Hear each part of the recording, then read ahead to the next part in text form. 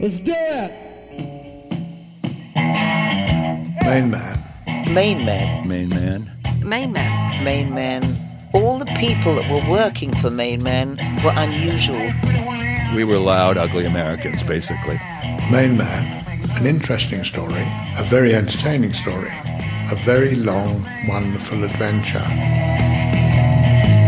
Hello and welcome. This is episode 54 in our series exploring the history of MainMan, the management rights company which was renowned in the 70s for transforming the business of rock and roll. The MainMan philosophy was to provide financial support that enabled their artists full creative freedom. The management team pioneered outrageous and often controversial promotions and marketing techniques that soon became the benchmark for the decadence and indulgences that are now part of rock folklore. We didn't have any rules to follow. We would break all the rules. We didn't care. MainMan worked with a diverse range of clients that included Lou Reed, Amanda Lear, Mick Ronson, John Mellencamp, Mott the Hoople, Dana Gillespie, Mick Ralphs, Iggy Pop, Marianne Faithfull and David Bowie. It was the 70s. We wanted nothing to do with the 60s, and we were determined that we were the beginning of the 21st century, you know. Well, we want to wipe out everything that had happened before. As we continue to mark the 50th anniversary of the rise of Ziggy Stardust, it's the ideal time to hear from Cherry Vanilla, one of MainMan's many iconic and much lauded promotions people, who were part of Warhol's Pork cast that met with David and his team in London in 1971 and would become a very important component in MainMan's push to make Bowie a global star. After working with David and MainMan, Cherry began her own career as a singer, songwriter and actress, and in 2010 published her very entertaining memoir Lick Me, detailing her adventures with rock's glitterati. Now living in Palm Springs, California, Cherry began recalling her MainMan years by describing how she became part of Warhol's Pork. Well, I had come from a Madison Avenue advertising background, and then I started dabbling in being a DJ, and one night somebody came in the discotheque and said I should go audition for an off Broadway play. And I did, and I got the part. That's where I met Tony Zanetta and Lee Black Childers and a whole bunch of other downtown New York people. And so I did plays for Tony and Gracia, mostly. And it was called Theater of the Ridiculous in those days. It was very out kind of theater. Lots of nudity, sex, comedy. I always believed Theater of the Ridiculous was tragedy disguised as comedy in a way, and because it was tragic at its core. So Andy Warhol would come to our plays, and he saw me do a little bit in one play of Tony and Gracia's called World, The Birth of a Nation, written by Jane County, who was then Wayne County. And when they did Pork in New York at the Café La Mama, I was not in it. I don't know where I was at the time, out of the country somewhere. And when they got a producer to take it to London, Andy said he didn't like the girl who played the lead, which was Pork, the part of Amanda Pork. And he wanted Tony and Gracia to audition somebody else. So Tony said, what about... I was Kathy Doherty then, just sort of becoming Cherry Vanilla. And Andy said, oh, yeah, bring her up to the factory.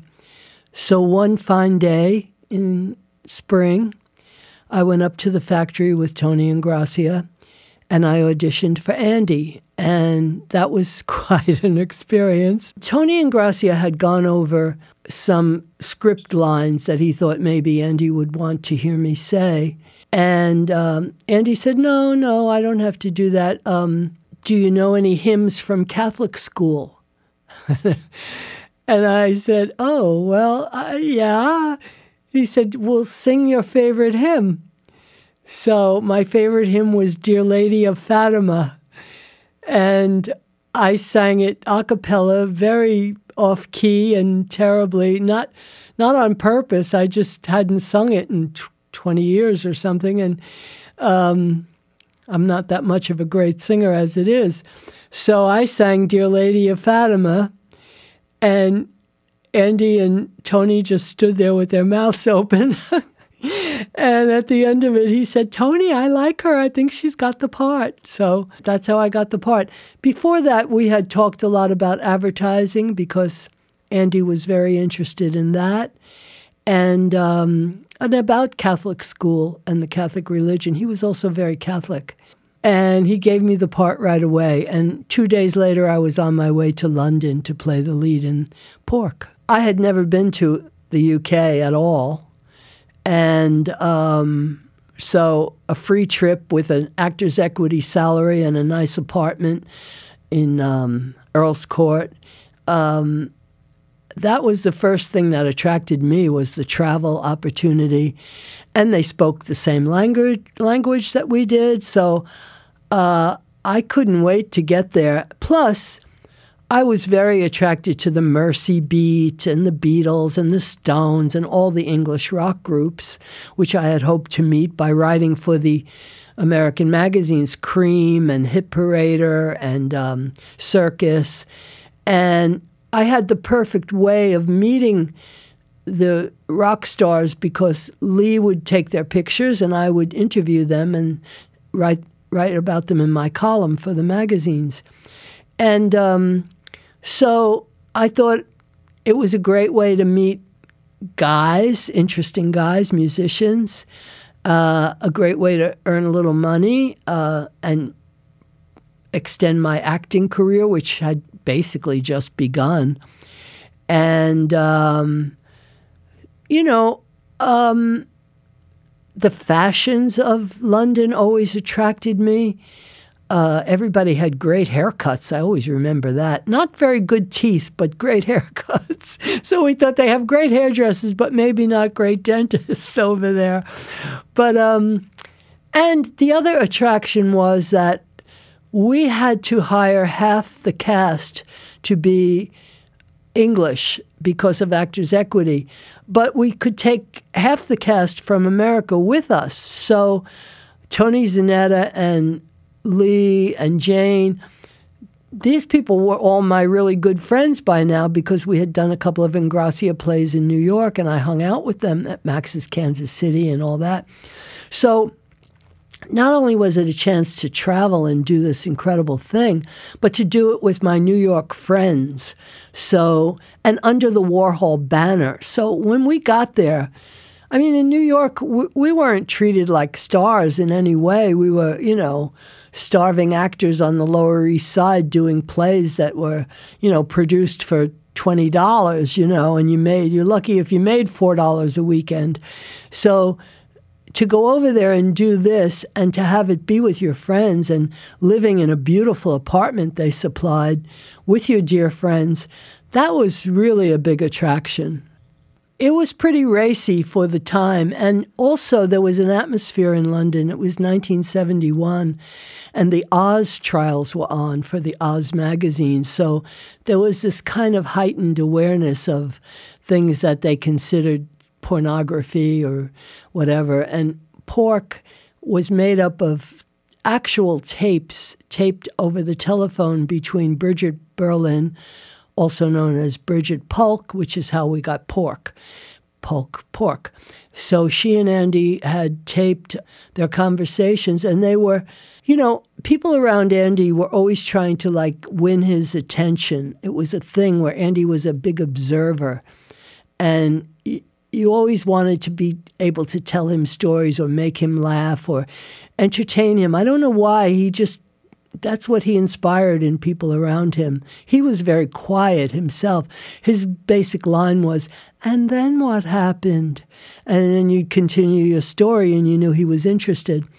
So there were crazy things they talked about on the phone. Like there was one scene where they talked about all kinds of, I say the word, poop. And so they had this conversation, Andy and Bridget, about, well, I think pigeon shit is, cute. And what about rabbit shit? Oh, rabbit shit. Oh, yeah, that comes in little pellets.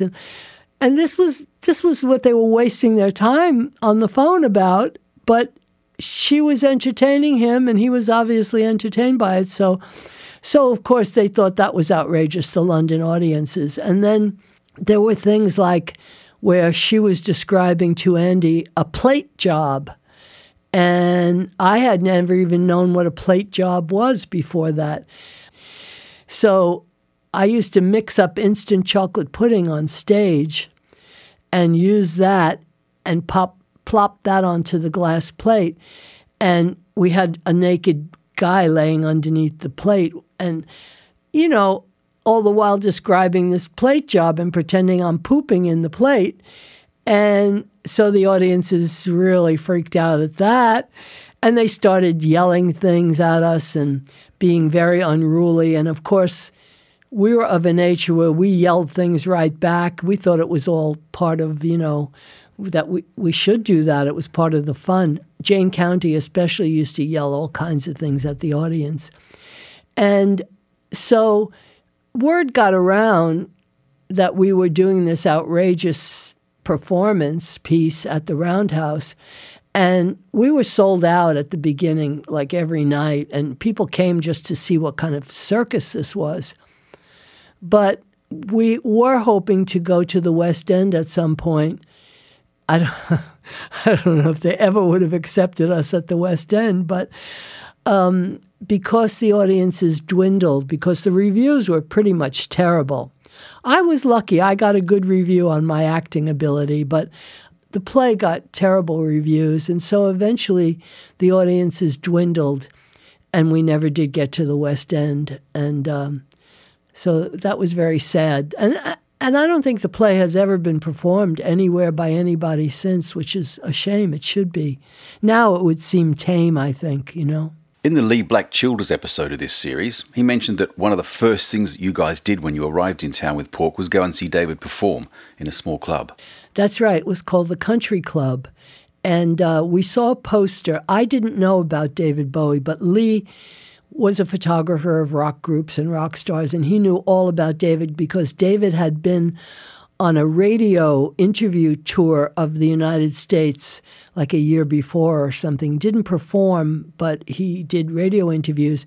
And there were photos of him wearing a dress, and I think it was from Mr. Freedom, and long blonde Lauren Bacall hair and yellow patent leather Mary Jane shoes and this long blue dress. And Lee said, "Oh, Cherry, we saw a poster. We were waiting for the bus to go to rehearsal at the Roundhouse." And Lee Childers said, "Cherry, you've got to see this guy. We both have to see it. I have to photograph him. You have to interview him," because I was writing for rock magazines in the States at the time. So we arranged with the club to, they actually sent a car for us. We used to love it in London because we would say we were writing for these rock magazines, which was true in some cases. In some cases, we were lying. But then they would send a car for us and everything, so polite. And so we went to the Country Club, and it was a little kind of folk scene at the time with people sitting on the floor, very small club. I think it was kind of behind a suburban house, as I remember. And Angie was pregnant at the time, and she was doing sound and lights. And so we went to the club, and we introduced ourselves to Angie Bowie. And she said, "Oh, darling, you know, we love Warhol, and la, la, la, la. You have to introduce yourselves to David and all that after the show." So the show was, David was on acoustic guitar. He had a big floppy felt hat with a feather in it, very loose kind of shiny pale blue pants, and a little silk white shirt, I believe, and yellow patent leather Mary Janes. And the long, beautiful blonde hair coming down from the hat. And then he had Rick Wakeman on the keyboards. I think it was just an acoustic piano. And Mick Ronson on electric guitar. And that was the whole band. And he was pretty much doing material from Hunky Dory. And once in a while, he slipped in something that they would just, I think, had just started working on, which was Ziggy. But, you know, they didn't have a drummer and a bass player and all that, so quite different arrangements. And at one point, he decided to do the song Andy Warhol. And so Angie had already told him that we were there, so he asked us to stand up and take a bow. So Jane County and I stood up and we took a bow. And I used to do this thing as directed by Tony Ingrassia in Pork where I would pop out one tit. So I did that. When I stood up to take a bow, I popped out a tit. So, the audience, that audience loved it. But David was, I don't think he was shocked, but it was unexpected. So that's how we first encountered him. And then, of course, after the show, we went backstage and we all got together. And then we went to El Sombrero, I believe. And we went there and we hung out and we danced and drank and we got to know each other. And that was our first ever meeting. And we kind of loved each other instantly. I was very sexually attracted to Mick Ronson because Angie was there and she and David were married. And I always thought Mick Ronson was incredible. And but I frightened him. He was a very shy boy from Hull in the north of England. And he didn't know what to make of me because I was like ready to take him home to bed, And he laughed and giggled, but we never did get there. So that was our first meeting. So everyone in Pork got on well with David, Angie, DeFries and Dana Gillespie, all part of Bowie's inner circle at the time. How did you then come to work for MainMan once the team all hit America? We kept in touch with them while Pork was going on. Because they came to the play and they came to our big opening night party. And we went out to Beckenham, I think it was, where they lived a few times for tea. All very kind of proper in a way. Sunday tea with Angie would cook up and we'd go there and have like a proper Sunday tea. And so we got to know them a bit before we even left London. And then it was mostly Tony Zanetta who stayed in touch with Tony DeFries while we came back to America. I didn't have much interaction with Tony DeFries until Tony came to America on his first few visits to deal with us. And he would stay at a hotel and he would invite Lee and myself and Zanetta over to, sometimes Jane, over to his hotel. And of course, he'd let us order anything we wanted, bottles of wine and dinner.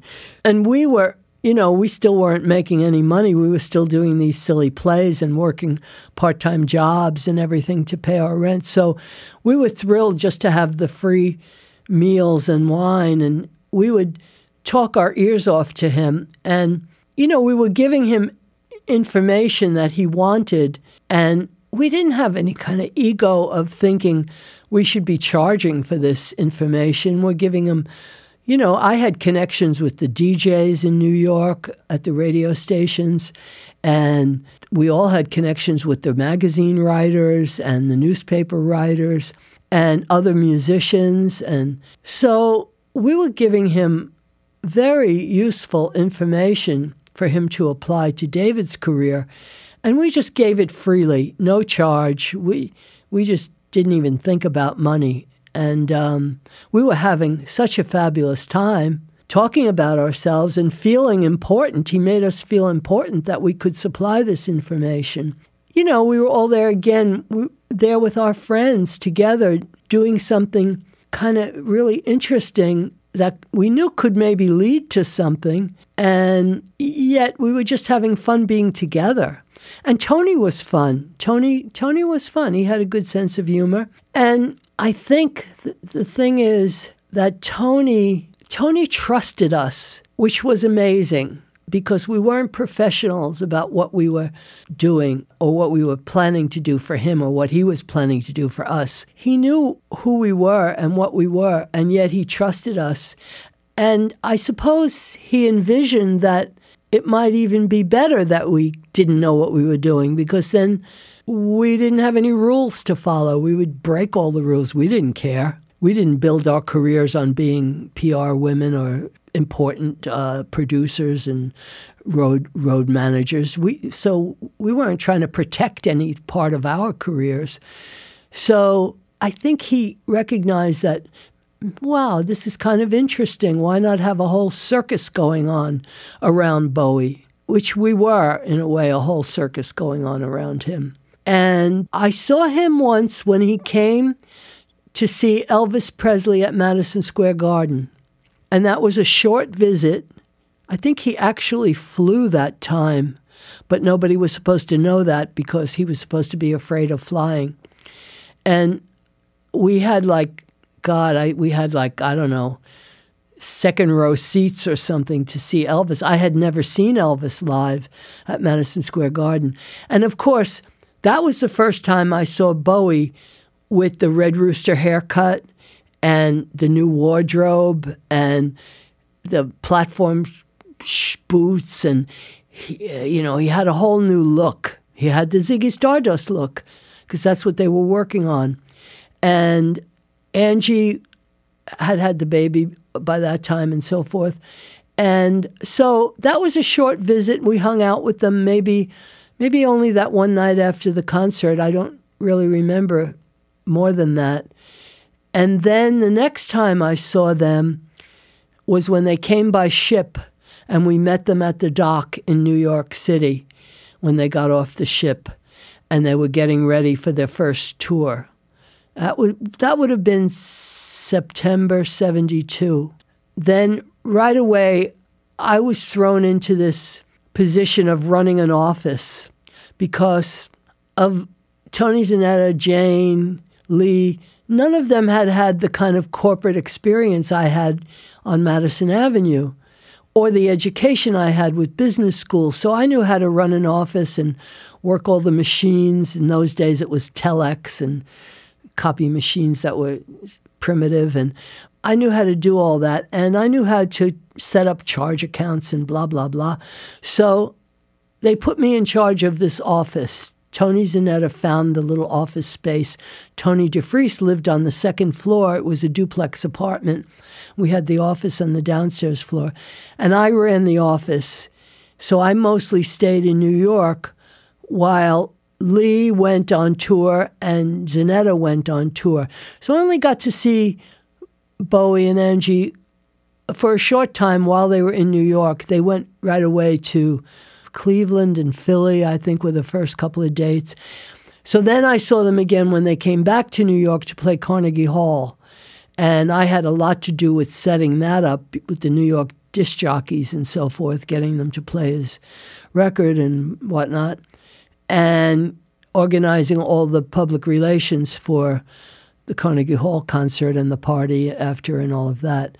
And so then they were in New York for, I don't know, maybe a week, and I hung out with them then. And then eventually I started going to a couple of the tour dates, but I would just fly out for, one night and fly back because I had the office duties to take care of. And then I hired somebody to help me run the office so I could go to more gigs because I wanted to be at every show. I was in love with David Bowie and his music, and I wanted to see every possible show. By the second tour, I had other people running the office, and I went to every show, and I went to each city before the shows to set up the PR and the interviews and all of that. So by the second tour, I saw a lot more of them.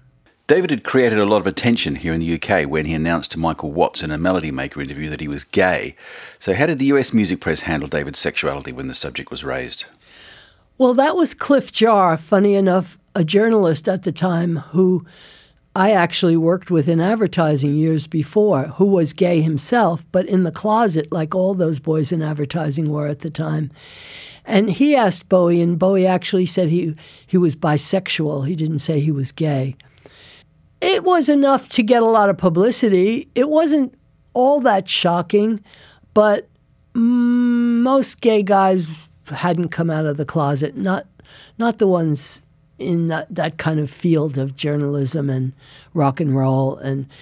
And so he was sort of certainly the first musician I can remember to come out of the closet as being gay. I don't think Elton even came out until later. And that was a little later when Cliff asked him. That was kind of maybe a year or two down the line. So word had gotten around already that he might be bisexual.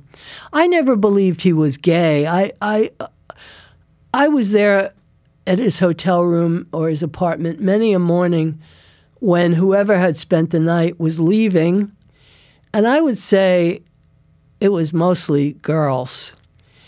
But I always thought that boys from England, excuse me, but I always had the feeling that they didn't refer to themselves as gay or bisexual, but they had all messed around in school. In the school days, they had all experimented a little.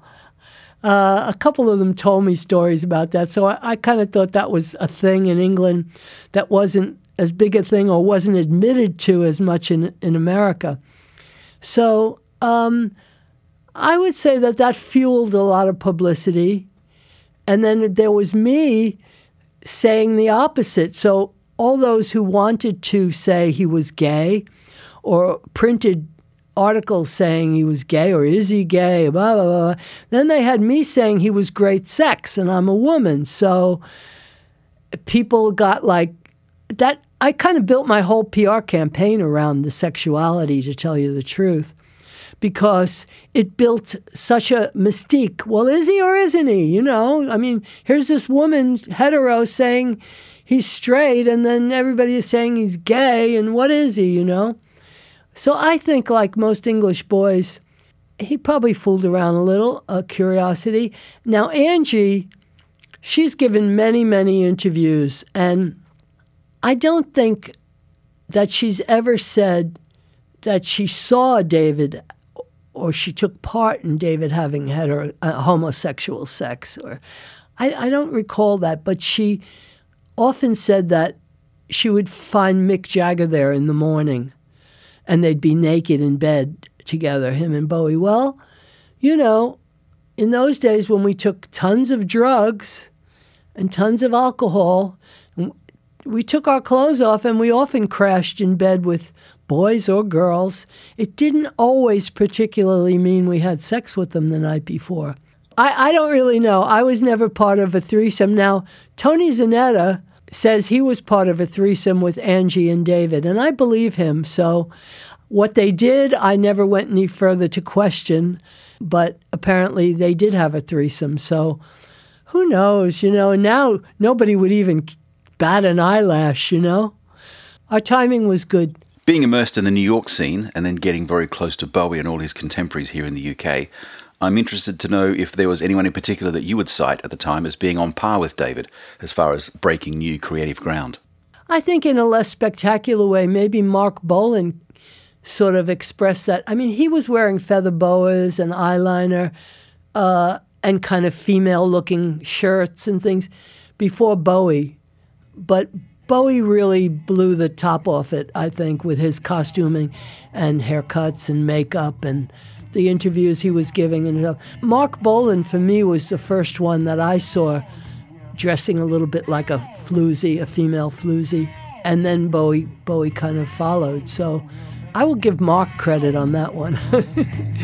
Fascinating recollections from MainMan publicist Cherry Vanilla, one of the key members of the promotions team during the Ziggy Stardust era. In the next episode, Cherry recalls the New York alternative art scene and the importance of legendary venues like Max's Kansas City and the fascinating people that congregated there who inspired Bowie. There are some great pieces of memorabilia from the Ziggy era on the MainMan label website, along with a huge collection of other historic documents, including articles, telexes, letters, and production notes, many of them never seen before, that we're adding to the MainMan label website each week. It's a great record of a very exciting period in rock history. That's at mainmanlabel.com. And on the website, you can also check out the other episodes in the MainMan series. I'm Des Shaw, and this is a Zinc Media MM Tech production. Thanks for listening.